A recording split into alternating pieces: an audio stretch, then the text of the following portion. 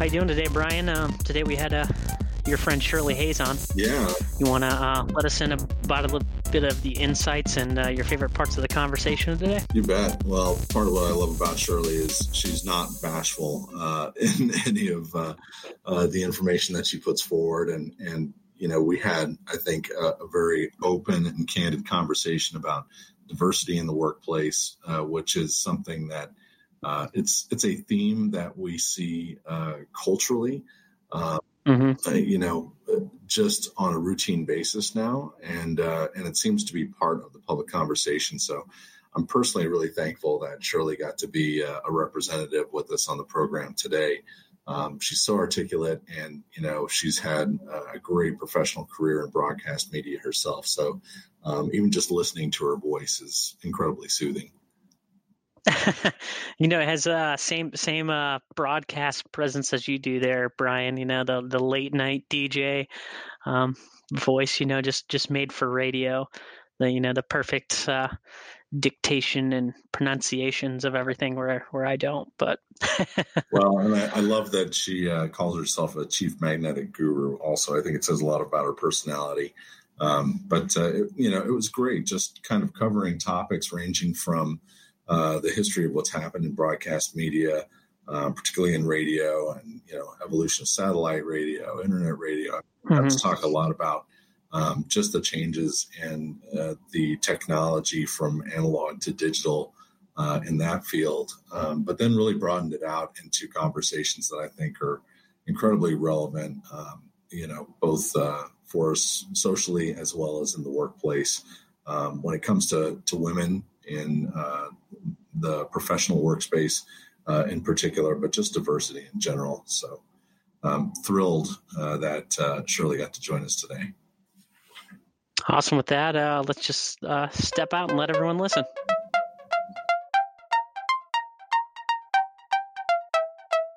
Thanks for joining us for another edition of Lead.exe. I'm Brian Comerford in Denver, Colorado. And I'm Nicholas Zono in Washington, D.C.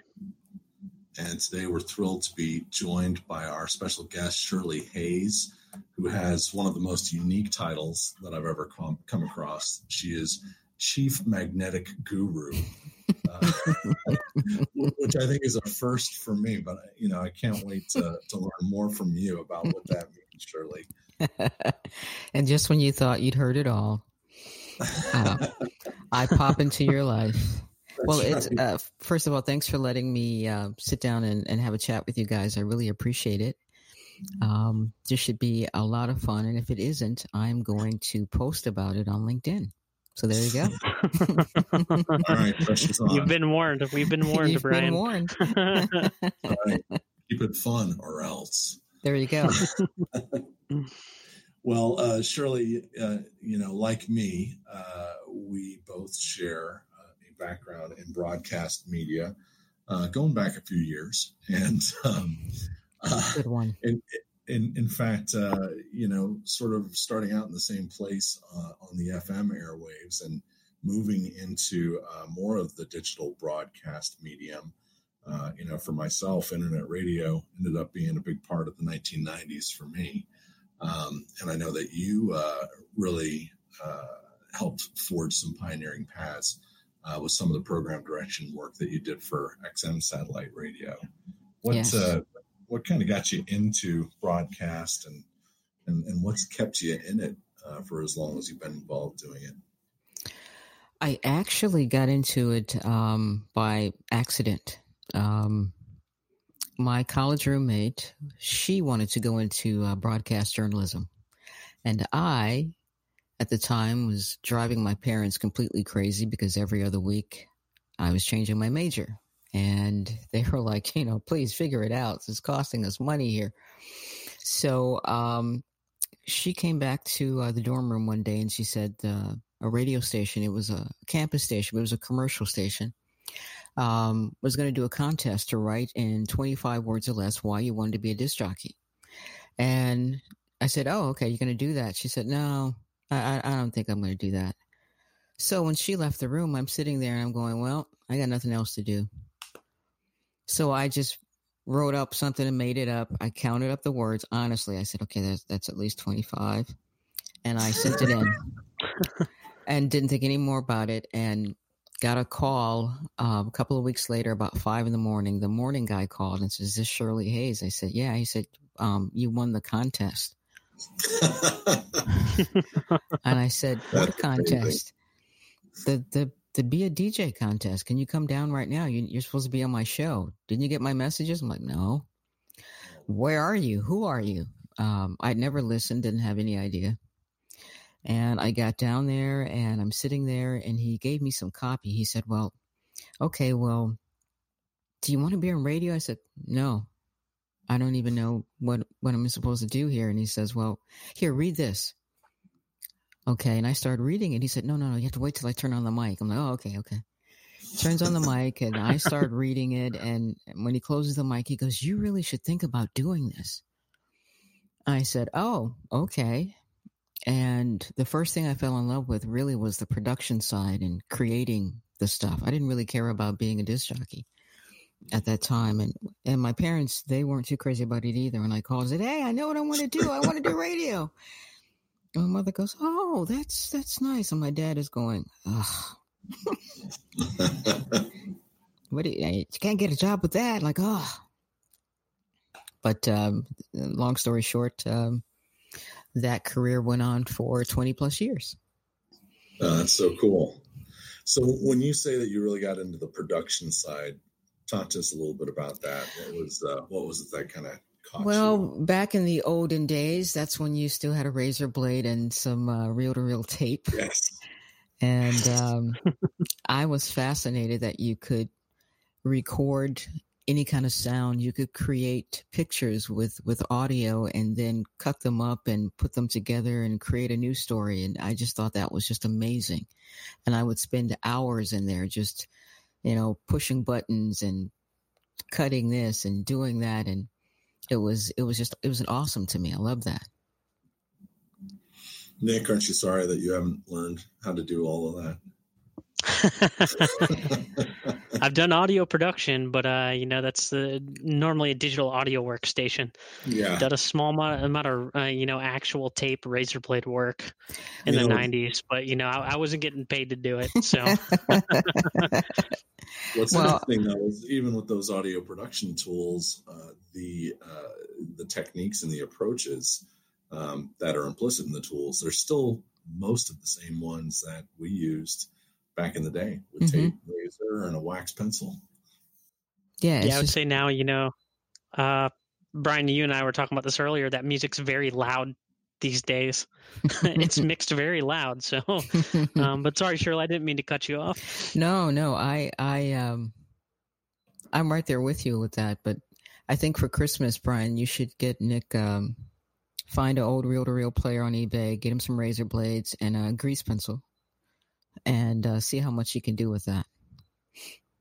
Well, I'll tell you what, I am in my 30th year of broadcast and started off very much in the same place, reel to reel. That was where it was at, creating carts. I got really fast at doing it. I was really good at layering in a lot of different voices and production techniques, and that really greased the skids for me to have, a very lucrative career doing commercial production. Awesome. Because ironically, a lot of other people, in the stations that I was working at, they weren't interested in it. They wanted to be the on-air personality. They wanted to be doing, all of the broadcast announcing, and they didn't really care about all the mechanics that went into the commercial production, which is kind of like what you're saying, Shirley. I really gravitated towards that. And, over the years, seeing the evolution of those tools into things like SoundForge and, Audacity. I mean, you've seen all of these, tools that have emerged over time that really, when you look at what they're doing, they have taken the same type of approach that we would typically use with a razor, right? To cut a piece of tape. It's the same thing. Yeah, exactly. And I was actually thrilled when digital editing came on the scene. I just thought, oh man, I was just like a kid in a candy store. That was just like, this is so cool. But there's something that you mentioned, and I lost my train of thought. But okay, we'll come back to that. Carry on. This is what you have to look forward to, Nick. That's right. Well, I still do community radio production. So believe it or not, there are still reel-to-reel tape machines. And I did actually have one of the younger DJs ask me once, do you know what these are for? Because I don't think he'd ever actually seen them running. So the idea that they could be used for something, I think, kind of eluded him. Well, my cousin's, I think he's 8 years old, and she has this huge vinyl collection. And he pulled one out one day, and he said, wow, this is like the biggest CD I've ever seen. Where do you find a player this size? Exactly. He was fascinated. And then when she actually showed him a turntable, he's all in now. It's like, he loves it. He thinks it's just cool. But well, it's funny, because Nick and I were just talking about production dynamics with audio production and how, particularly with digital mastering tools, now there's just a lot of opportunity to quickly push every sound to its maximum possible volume, which does not give you a lot of dynamic range in what you're working with. Mm-hmm. So it's one of those things where, we're kind of caught between two worlds right now, because there's been this whole movement gravitating towards 180 gram virgin vinyl, and lots of people, buying vinyl, and that's their preferred recording medium now. And then there's this whole other side of digital audio production where the appreciation of all those analog acoustics that I think are inherent in vinyl end up being blown out, because it's easy to just throw a pre-built filter right into an audio track and suddenly maximize everything that's there. Yeah. It takes the fun out of it. I mean, it's kind of twofold for me.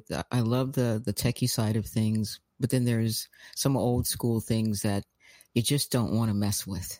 Let's just leave that part alone. But time goes on. So.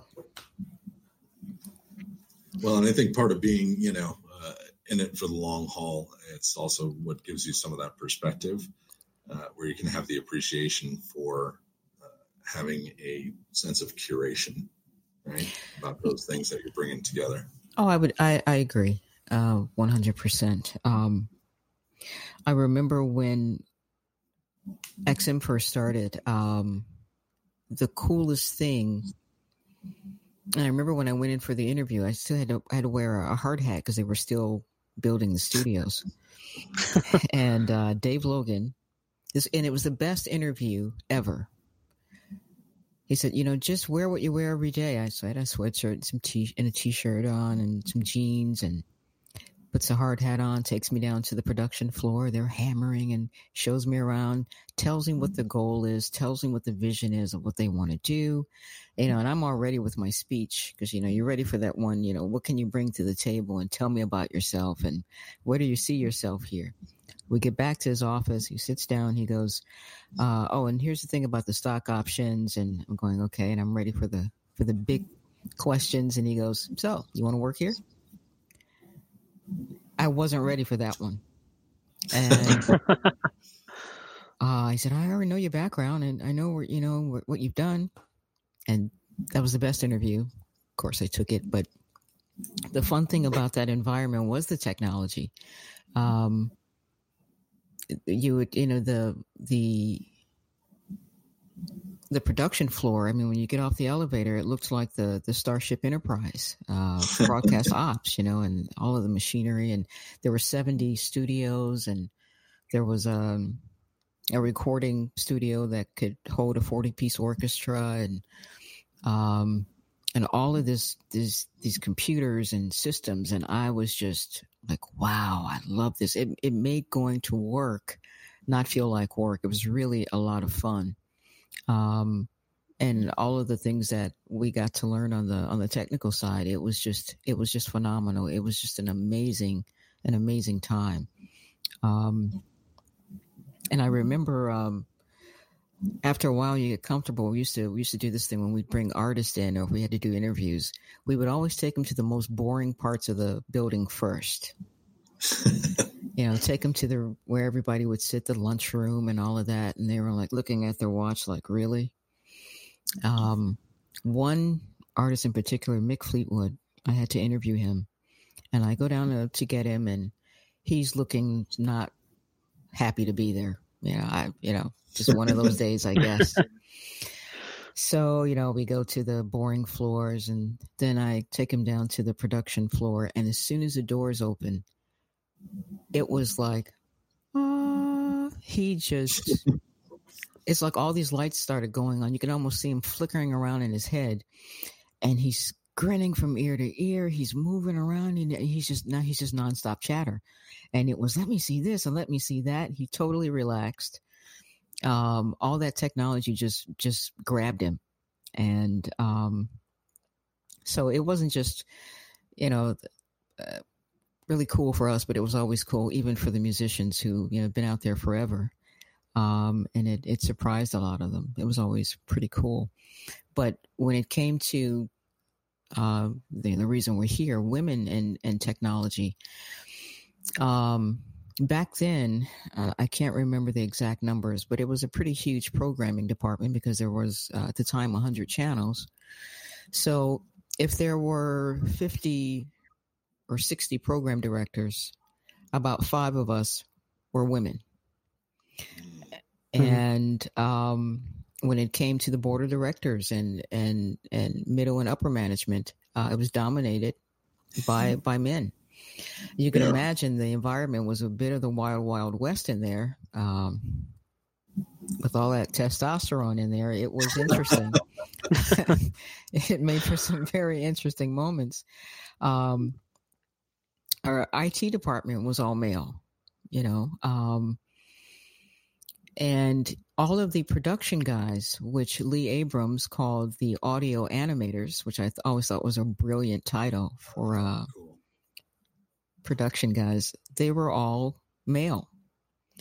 And I don't know what that ratio is now, and I hope it's much better, but that wasn't the exception. I mean, even terrestrial radio stations, I've only known 2 at the time female chief engineers.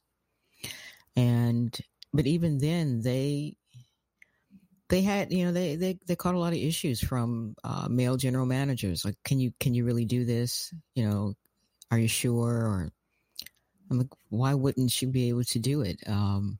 It was just always this subtleness about the ability of a woman to do those kinds of things, to execute on the technical side. For me, I thought that was always strange. I don't look at someone and think, well, can they do this?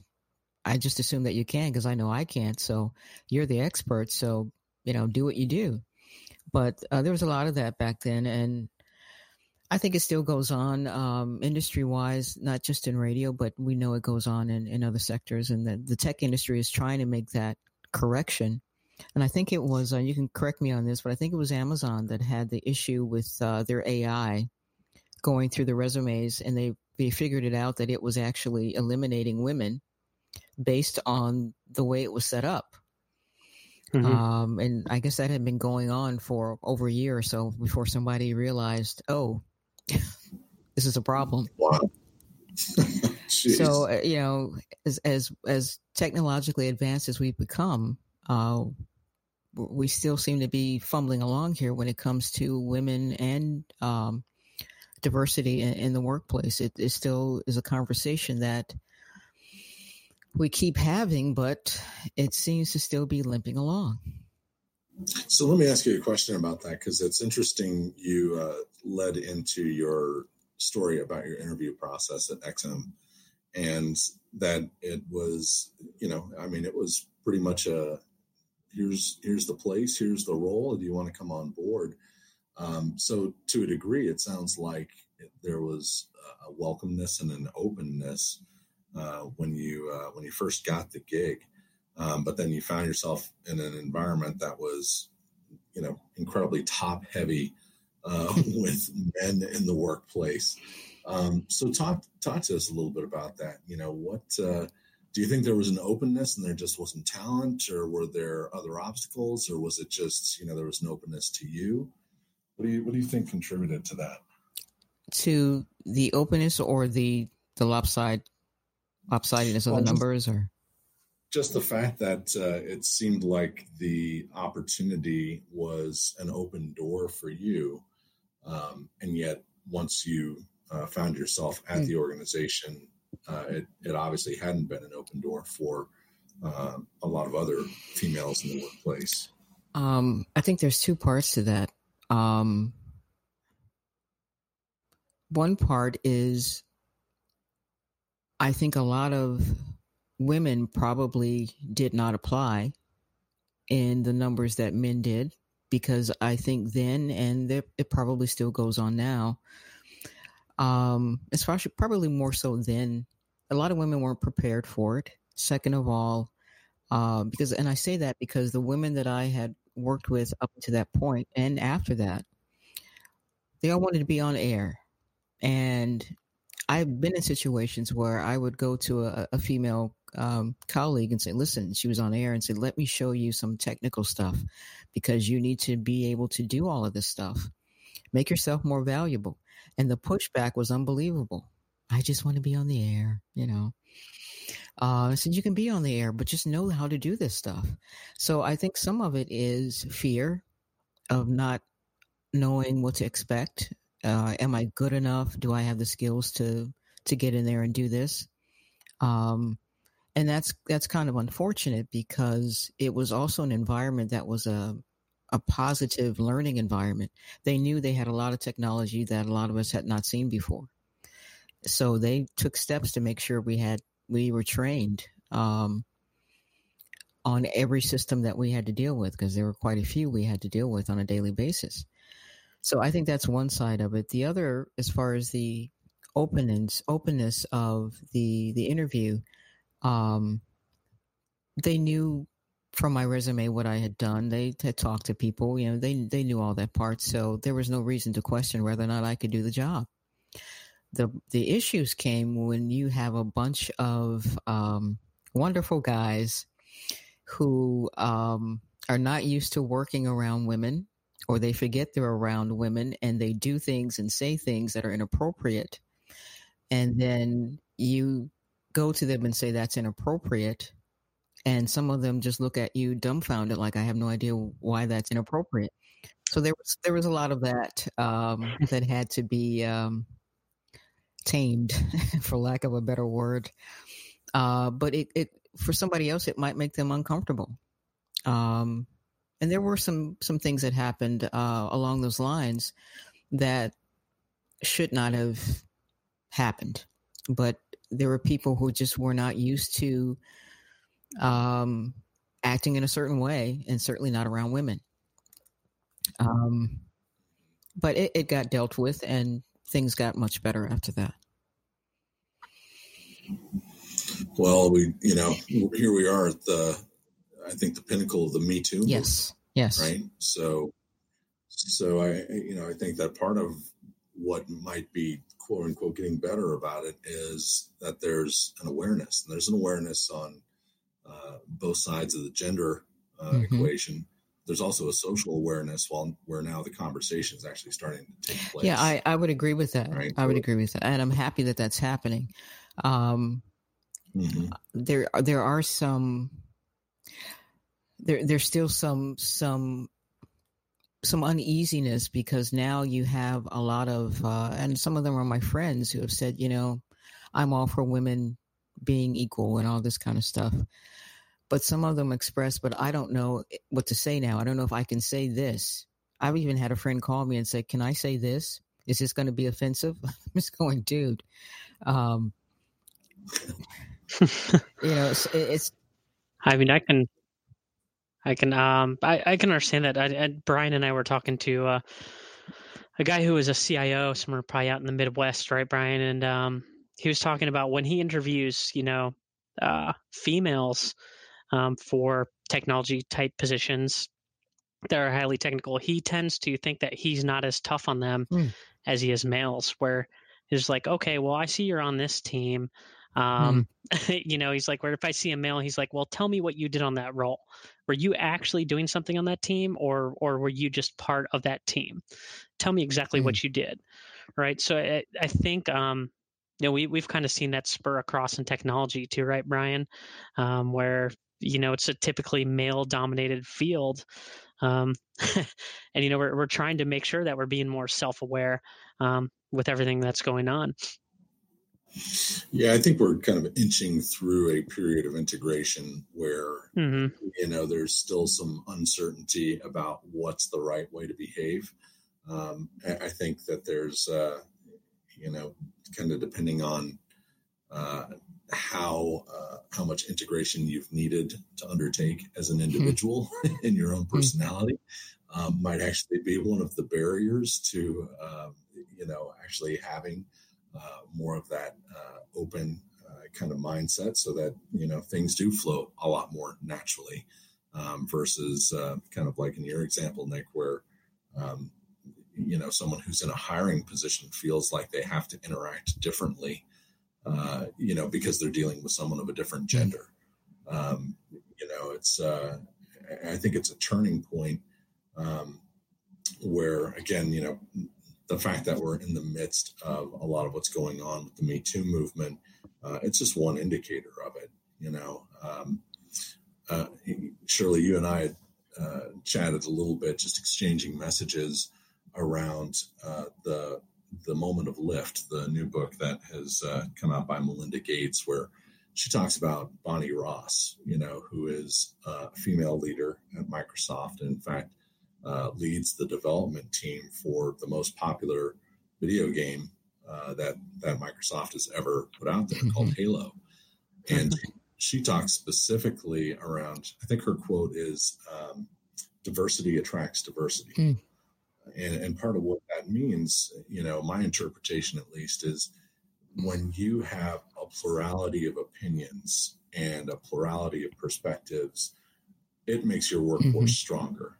It's part of what has contributed to making Halo the best of the video games, in terms of sales that Microsoft has ever had, because it's not just this narrow cast set of perspectives on what creates that entire experience for people. It's got a really holistic and integrated perspective. So I'm kind of curious, you've been in the workforce long enough to have gone through some of your own experiences and seen some of those transitions. Talk to us a little bit about, where you see that getting better, or is it, are there areas where it's stagnating? Well, just as a side note, I'm a Grand Theft Auto kind of girl, so Halo.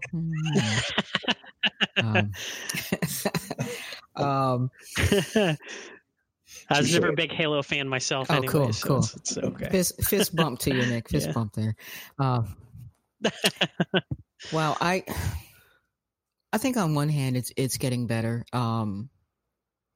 And I think because it's being forced to get better. But anytime you force that, sometimes the results aren't always the way you want them to be. But the other part of that spectrum is, I think women have to be louder about these things. They have to, if you're already in a technical position, wherever you are, you can't just let things just roll as they go. You've got to let your voice be heard. And if, someone questions your ability to do something, we can't have an emotional breakdown or meltdown or whatever. Because sometimes, and I'm a woman, I'm I know my species, we can take things a little differently. We can be a little bit more emotional about things, not because we're just emotional creatures. Okay, maybe we are. But sometimes we just have to take a step back look at the situation and say, okay, is this what I really think it is, or is this something else that's happening? And I say that because, we're stereotyped that, we're going to go off and cry. And I've seen quite a few guys have emotional meltdowns. They just go in the corner somewhere. But all kidding aside, I really do think seriously that we just have to be more vocal within the workplace itself, and don't be afraid to speak up. Don't be afraid to call something out. A lot of times women feel like they don't have the support to do that. And especially if you're in an environment where, as a woman, you are the minority numbers wise, that's very difficult to find someone to give you that support. Sometimes our male counterparts don't know how to do that. They don't know what to say, or they don't want to get involved, or they're not sure what to do. And a lot of times there isn't a protocol in place for that. There's just nothing there. So she may feel so alone in that situation that nothing ever changes. And the next thing you know, she's resigning and moving on to someplace else. Yeah. Yeah, that's. I think all of those things are, just very strong points to consider. I've certainly seen my share of men who have had their own emotional breakdowns, sometimes very overtly and right in front of me. But I think it goes back to what you're saying in terms of women need to be confident in being louder, right? I think men have been in just in general a very entitled position for so long that they're more comfortable with kind of anything goes. I agree. Right? Yeah. It's an environment that they're used to. But also, when a woman is okay with being louder and speaking her mind and calling things out, she's not looked at the same way. Instead of, she's not looked at as just a strong leader. No, she's, not that. So that's something that has to change. I completely agree with you. I know that when, a male leadership figure is kind of aggressive and assertive, they're like, oh, he's a strong leader. He really knows what he wants, and he just gets straight to the point. And when it's a female, it's like, oh man, I don't know what her problem is. She's, she's just, always on top of my case. She always has something to complain about. So I can definitely always, see that. And I myself, I try to be aware of that in my everyday, handling of people. I try to handle the people that work with me exactly the same, no matter what. And I think you brought up a good point too, was having those uncomfortable conversations right away, right before they get way out of control, which I think are helpful too. And if we're talking to our staff and our people that we're leading, it should be okay for them to have uncomfortable conversations with us without fear of any type of recourse or revenge or something against them. If there's an issue, I know, at least for me, as a leader, I'd rather somebody just speak up and, let me know. Maybe we don't need to air it out in front of everybody, but, sometimes I might say something that I'm not quite aware of. And I can definitely get you working in a male-dominated field before, because I worked in the restaurant industry before I ever came to technology. And if you want to talk about a male-dominated industry, if anyone's worked in a restaurant, they know it's like working with a bunch of 15-year-old boys. So I can totally get it, and I understand where you're coming from. But is there anything that we can do, maybe as male leaders, to kind of put ourselves in those shoes or make ourselves more aware? I mean, for me, I'm not a female. I can't, take your exact perspective. But is there anything I should be aware of that, that I can make it easier for a transition, or something that I should be doing? That's a great question. I think I think a lot of guys just need to chill out. It's a woman. It's not an alien from another planet. Sometimes the expectations or maybe preconceived notions that some men have about women can really drive these issues. I can remember I was a program director for a radio station in a large metropolitan city. That's all I'm going to say. And we were in a sales meeting. And one of the salesmen happened to be a guy. He presented some idea about some kind of promotion he wanted to do. And I'm looking at it. We've got this whiteboard up there, and I'm checking it out and, taking it in and so on and so forth. Long story short, I get back to my office. My general manager calls me, and he's laughing. He can barely finish a sentence. And I'm going, what's up? He said, come to my office. I get to his office. I said, what's going on? The sales guy came into his office after the meeting. He's ranting and raving, and it's like, this just isn't fair. And my GM goes, what's not fair? I can't read her. She had no emotion whatsoever. I don't know if she liked my idea or not. And that's just not fair. I'm sitting, and this guy is just losing his mind. And my GM said, well, what was she supposed to do? I don't know. They always have some kind of emotion, but she had nothing. I mean, this guy was just done. Wow. Because I wasn't showing, I don't know what I was supposed to show. I should have twirled or something? I don't know.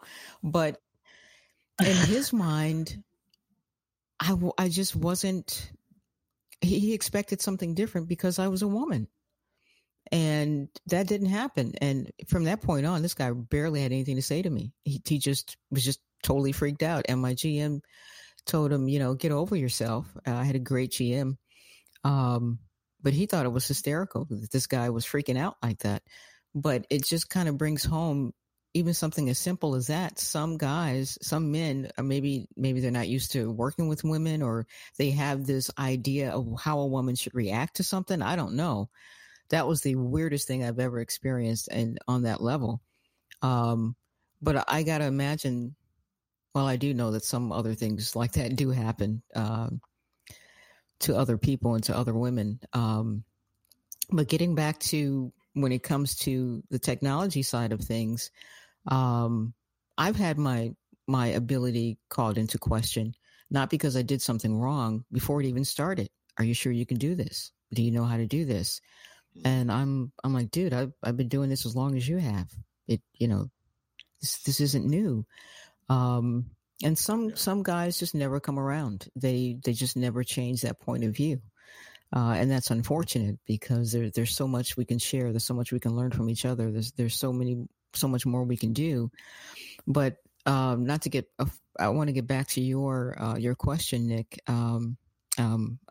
about what can you do? I think it sounds like you're already doing it. You have to keep an open mind. You have to remember that even though she is she's a human being, and you treat that person, that female, the same way you would anybody else. Don't question her skill set because she's a woman. Don't offend her by saying, "Sweetie, are you sure you can do this?" I hate that. Don't do the sweetie or honey thing with. Yeah, I'd never do that. I was like, instantly, as soon as you said that, I was like, whoa, I would never say that. Well, nowadays you're much more keenly aware. I'm like, oh, wait, no. Back in the day, there was a lot of honey, sweetie, dear going on, and it was annoying then. It's annoying now. But now, I think people kind of tiptoe around things a lot. And but as a man, you should not have to do that either. You should not have to tiptoe around. It really is about having, as you said earlier, conversations, having the right conversations, not being afraid to have those conversations. And if you're not sure, ask. Just ask. Mm-hmm. The book that I'm reading right now is Brene Brown's Braving the Wilderness. Excellent. And Brene Brown was actually recommended to me by one of our prior guests. And, her position on authenticity, I think, is just, it's just one of the best. She's amazing. Sort of presentations on authenticity that I've ever read. And in this particular book, part of what I love about it is it's so perfectly timed for what we're going through in America as a culture currently, especially when you look at the political environment. You see what's happened with the Me Too movement, and it all ties back to exactly what you're saying, Shirley.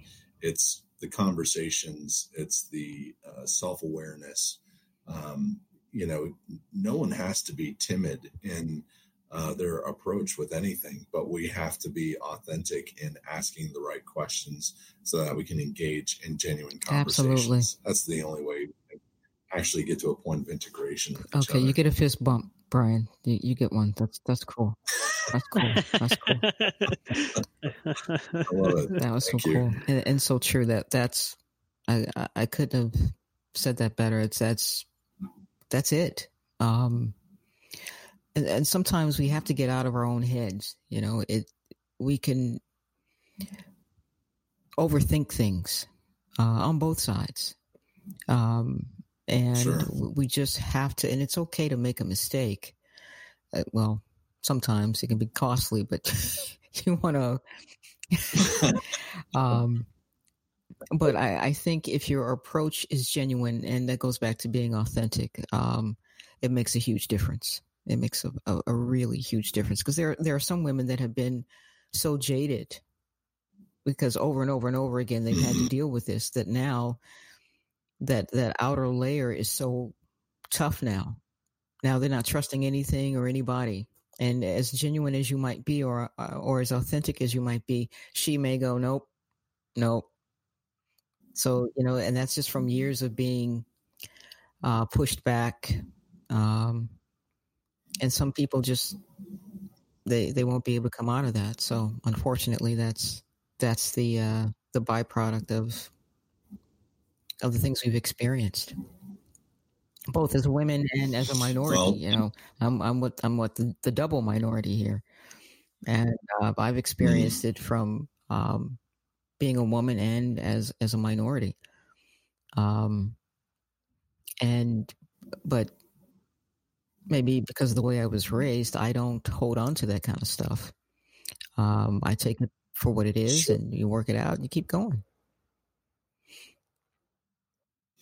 Well, I may have an advantage in that, I grew up thinking I had minority status in my own family. Anyone who knew my mother and knows me, would say that I definitely take after my mother. But I wasn't from Brooklyn like she was, so that was the first strike against me. But, that's part of what gave her, a very tough, no nonsense outer shell. And very, very sweet, loving person. But there was never a moment in my life that I was going to get away with anything with her. And, certainly not ever disrespecting a woman. That would never have flown. So for that, I'm thankful. I think it's part of what, through my professional career has also helped me work so well with a lot of strong female leaders. Again, I've had sort of that maybe a bit of an outlier, kind of professional experience, because most of my mentors through my professional life have actually been women. And so I think it may have helped, all those things combined, I think may have helped shape me to have a slightly perspective than what others of my gender could be wrestling with at this point in their own professional careers. It's obvious that both of you have had amazing women in your life in some form or fashion. I can tell that by the way you speak about women and about those, and how you are, Nick, as you were saying, as a leader, and how you treat people, and Brian, your openness to read somebody like Brene Brown is a testament to that. So maybe you guys should just lead the way. We're trying. And show them how it's done, because it's and it's refreshing. It really is refreshing. So maybe you can start a new trend in a big way. I think for me, I think Ed Catmull, who was the CEO and one of the founders of Pixar, has like the best quote. It's like, geez, I'm going to look this up or else I'll butcher it. It's be authentic and consistent and the trust will come. And I think a lot of times what's missing is just that authenticity that you were talking about, right? And being, candid with people, having the tough conversations, and, trust is like a piece of paper, right? And when you crumple it all up, it's hard to make that paper flat the same way it was Absolutely. again. And, that's the way I see it. As long as we're, just, have trust in each other, to have those tough conversations, and bring up issues when they seem like they're a problem. I have no problem having anybody on my staff, whether they're an alien. I just really don't care. I just really want, people who work for me who are here to, do good work while they're there, whether they're a man, woman, trans, gender, whatever else we want to throw into it. I just want a great team of people who want to build great things and do great things. Now, if we can duplicate that mindset, we're onto something here. Yeah. Well, you at least got one more up there, and absolutely. Brian. So that goes without saying. That goes without saying. I do think though that and I love that happens. Whenever there's how should I put this? Whenever there's I try to stay out of the politics of things, but whenever there's a mindset that's counterproductive to the growth of us all, Madison Avenue takes it and turns it around on them. I have never seen so much diversity on TV commercials now ever in my entire life. Yeah. And and not just with people of color, but everything mixed up, because it's real life. That's what's going on in real life. But it's at a level that I've never seen it before. And I think that's great because so many people, a lot of their experiences, depending on where you are in your life and where you live, that's as close as they're going to get to those situations, is what they see on television. And the more they see it, the more normal it becomes to them. And it's not such a, stare, oh, what is that kind of thing. And even those, there's a commercial, I can't remember. It's an online school. I think it's an animated, a woman, she is working in a factory, the computers take over, and then she eventually is the IT. Oh yeah. Yeah, it's like a University of Phoenix commercial, I think. I know what you're talking about. That's awesome. Yeah. It's a great idea. It's a great way to include women in that industry. But I think that's an industry where there's probably a higher number on the tech side, wouldn't you say? The women are pretty prevalent in that area now. Yeah, I think more so than ever before. And I think a lot of it is, it's with the amount of training that is now available. Also, I think it's one of those things that has just helped create a level set of the understanding that all of this is teachable. People are not born engineers. There are certainly people who have more of a proclivity towards that engineering mindset. But when you've got, platforms as versatile as something like Salesforce, where, the one of the lead, points for the versatility of the platform is click, not code, right? Then suddenly everyone has a different openness, I think, to, hey, maybe this is something that I can do. So I think there's just a huge confluence of people who, are really interested in approaching technology today than certainly I've ever seen in the past. And, even my son, who's 11 years old, he comes home, he talks about programming as if it's just, it's like learning. Right. It's just something everybody does. That is so amazing. That it's so, they're so nonchalant because it's just so normal. I remember when I was maybe 14, and I'm really dating myself, and Nick, you will have absolutely no connection to this whatsoever. To what, being 14? No. Yeah, come on. You can't be a day past 25. Oh, I love this guy.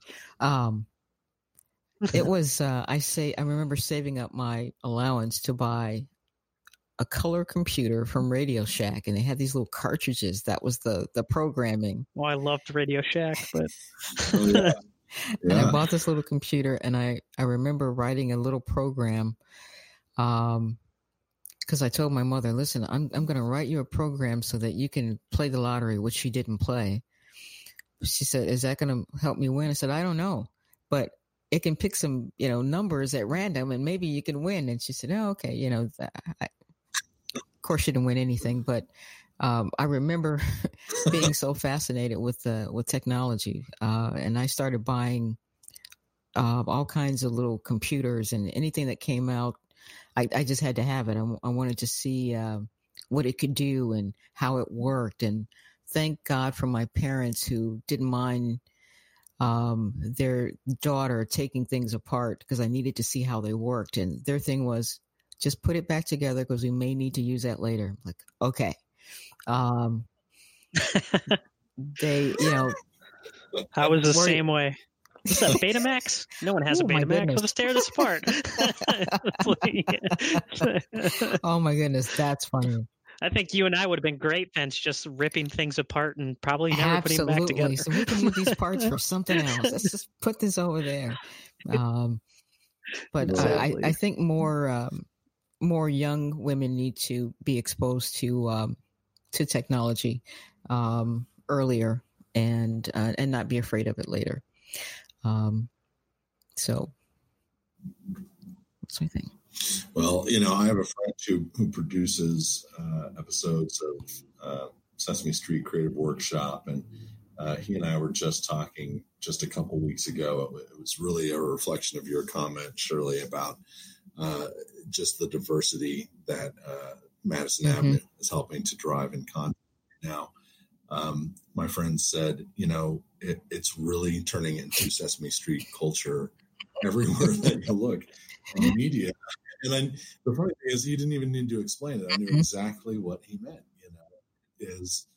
That is a reflection of what you actually see in America. It's not this homogenized, very one world perspective any longer. And every time I feel jaded about the direction things are going, I reflect back on what the Egyptians referred to as the three epochs, right? The first was the age of Osiris, or the man, the father figure, right?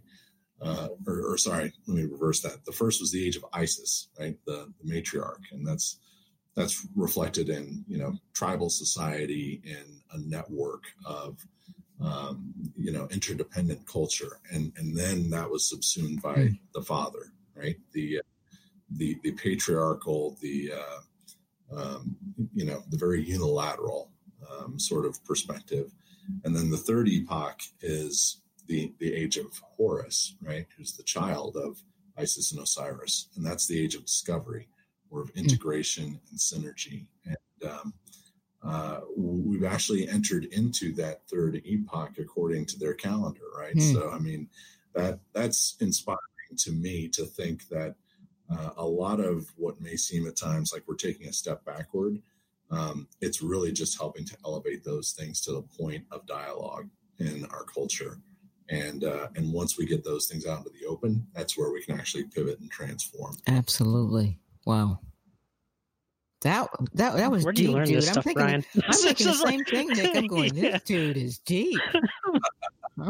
Yeah, I know. It's like, oh, geez, man, he just broke some Dr. Phil down on us there. I made a mental note, Google. I'm like, wow. Okay. Wow, that's pretty deep. Well, I'll lean on what my wife often says, which is I'm a fountain of useless information.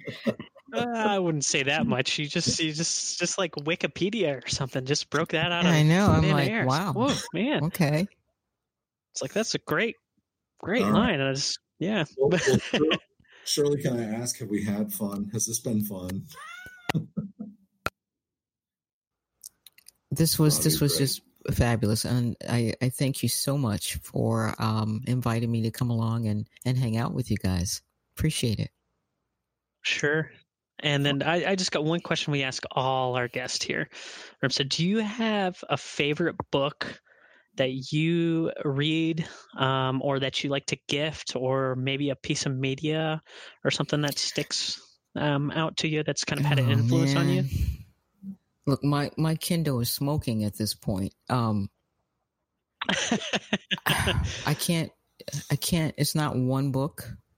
And for me, I mean, books have always been a huge part of my life. Huge. Even I remember when I was about 7 or 8 years. Do I have time for this? No, go for it. You have all the time you need. I was about maybe 7 or 8 years old, and I heard that the school district was going to burn some old books because, they were falling apart and whatnot. And I overheard my parents talking about it.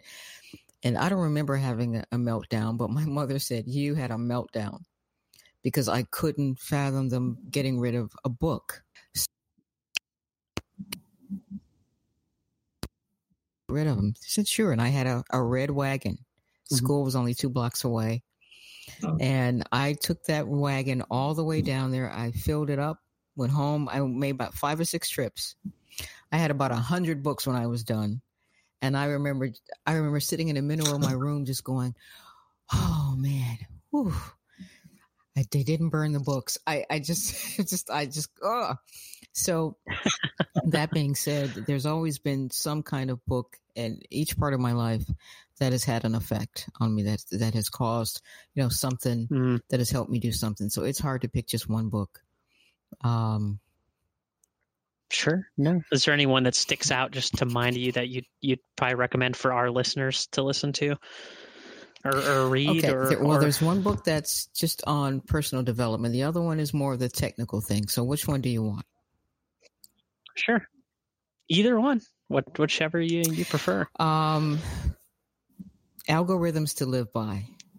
It's the computer science of human decisions.